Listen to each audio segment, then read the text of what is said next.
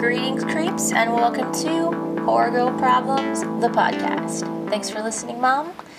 This week we are talking about the autumnal equinox because even though September is the start of the fall season and Halloween preparations, the equinox really kicks everything into overdrive. Also, do you ever do that thing where you know a word, you know it well, you can write it, you can spell it. If you're reading it in your internal dialogue, you can say it just fine, but if you have to actually get it out of your mouth and off your tongue, it just feels clunky and weird and awkward. Yeah, that's how I feel. That's how I feel about autumnal. Also, I think I'm just a little bit hyper aware of it because I'm recording it and I know it's going to be blasting into your ear holes. If we were just sitting in a bar in a casual conversation and I just had to just slide it in there real quick. That's different. But recording it and knowing you're going to be listening to it makes it a little weird. Anyway, I digress. On to the equinox. This year, the equinox falls on Tuesday, September 22nd, and it's at 6:31 a.m. Pacific time. If you are not on Pacific time, then look that shit up because I don't know what time it is for you. But it happens for all of us at the same time, and if you are on Pacific time, that for you is going to be 6:31 a.m. Tuesday morning. But Angel, what the hell is the autumnal equinox and what happens on the equinox? Well, I'm glad you asked. The equinox is the astronomical start of the fall season in the northern hemisphere and the spring season in the southern hemisphere. Typically, for 363 days of the year, the Earth's axis is at a slight tilt, meaning either that the North Pole or the South Pole are tilted towards or away from the sun, and that changes depending on the season.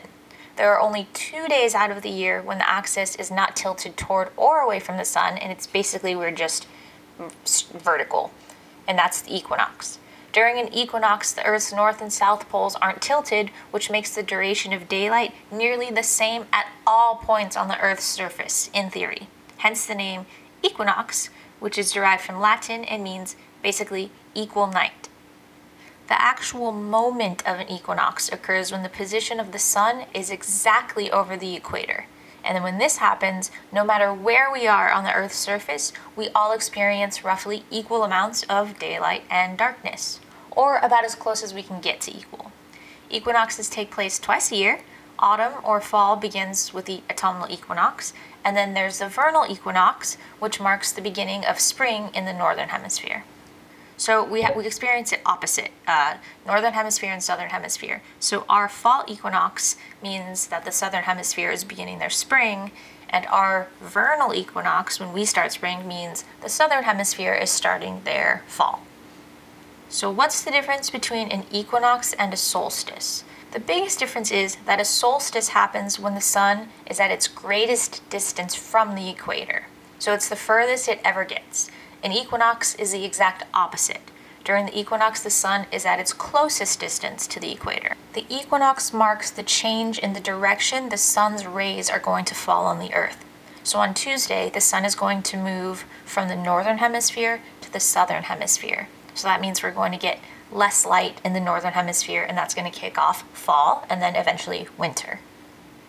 Spiritually, the equinox is all about balance. It's supposed to be a powerful time energetically celebrating the bounty and the harvest provided while also recognizing that the soil is dying, the nights are lengthening, the balance and acceptance of the duality, light and dark, life and death. If you follow astrology at all, you know that the upcoming sign is Libra. And the symbol for Libra is scales, representing balance. So the wheel of life is turning. Now we ride it into the darkness, and soon we'll ride it back into the light when the Earth literally springs back into life. For me, one of the coolest things about the equinox is that it happens at the exact same moment around the world, regardless of where you are. Even though we're in different time zones, it's an astronomical event. The exact moment that the sun crosses the celestial equator, that happens at the same time for all of us, which is pretty cool. The actual equinox doesn't last all that long. It's just a few moments literally as that sun is positioned right above that invisible imaginary line. But go ahead and celebrate all day. There are tons of belief systems that incorporate the equinox, and this kind of stuff is always just wildly fascinating to me. In ancient Greek mythology, the coming of fall coincides with the story of Persephone. Persephone and her mother Demeter were goddesses of vegetation, agriculture. Hades, the god of the underworld, falls in love with Persephone, abducts her, and makes her his wife. Demeter searches for her daughter and eventually causes a drought across the land in order to entice the other gods to help her force Hades to return Persephone. Hades complies, sort of, and there are multiple versions of this, as there is with most mythology. But before returning Persephone to the human world, Hades places a pomegranate seed in her mouth. In some versions, he does this because the divine taste is supposed to compel her to return to him. In other versions, he does this because had she not eaten anything in the underworld, she would be free to return to the land of the living. But since she eats the pomegranate seed, this is no longer the case. In the end, Persephone is released from the underworld with a condition. She must return for part of the year. The autumnal equinox and through winter is when Persephone, queen of the underworld, returns to Hades, withdrawing into the earth after the harvest and returning again in the spring. Lots of ancient civilizations built monuments with this wheel of the year and the sun in mind. The ancient Celts may not have had a specific name for this, but they definitely celebrated it, and several Stone Age temples were built devoted to the equinox and the keeping of time. Fairly recently, neo-pagans have come to call this Mabon. It celebrates the second harvest of the year and the start of winter preparations. It's time to respect the impending dark while also giving thanks to the sunlight. When it comes to witches and the equinox, it's basically like a witch's Thanksgiving. And of course, what better way to celebrate the harvest than with a food-centric holiday? The Christian church replaced many early pagan celebrations with Christianized versions of these observances.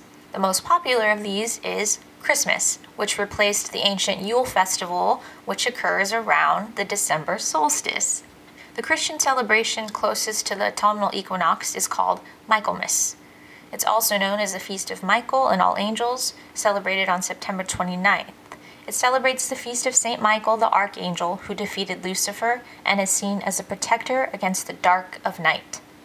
At Machu Picchu in Peru, there's an ancient stone monument called Intihuatana, which means hitching post of the sun, or the place when the sun gets tied. It serves as a solar clock to mark the dates of the equinoxes and the solstices.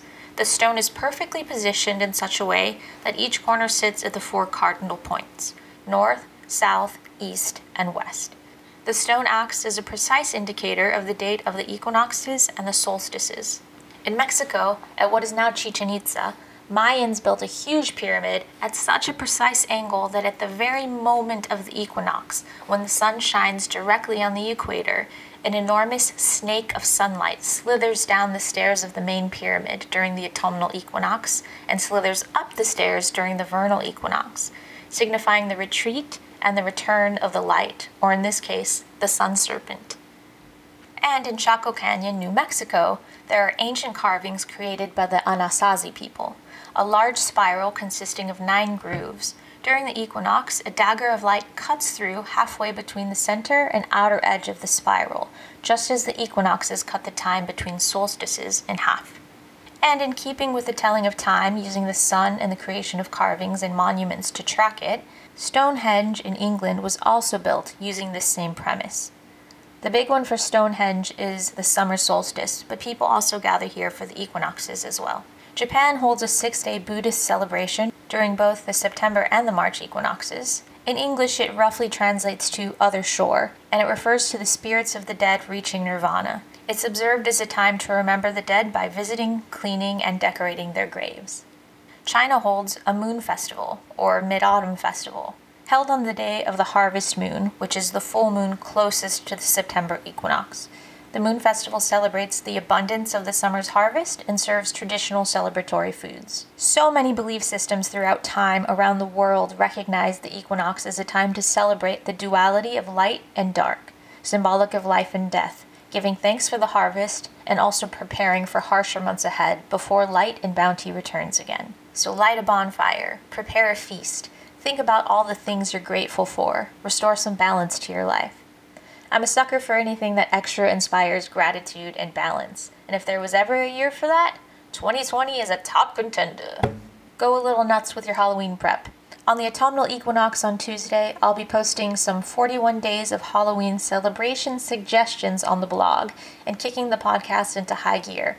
I'm working on getting some really fun spirited stuff. I hope you guys like it. I'm super excited to share it all with you. For now, let me know how you're celebrating the equinox and how you're getting into the Halloween spirit this year. You can find me at horrorgirlproblems.com, and links to all my socials are there. Seriously, it makes my little black heart so happy when I hear from you guys. As always, thanks for letting me invade your ears, and I'll catch you next week for some more spooky shit. Happy equinox, happy fall, y'all.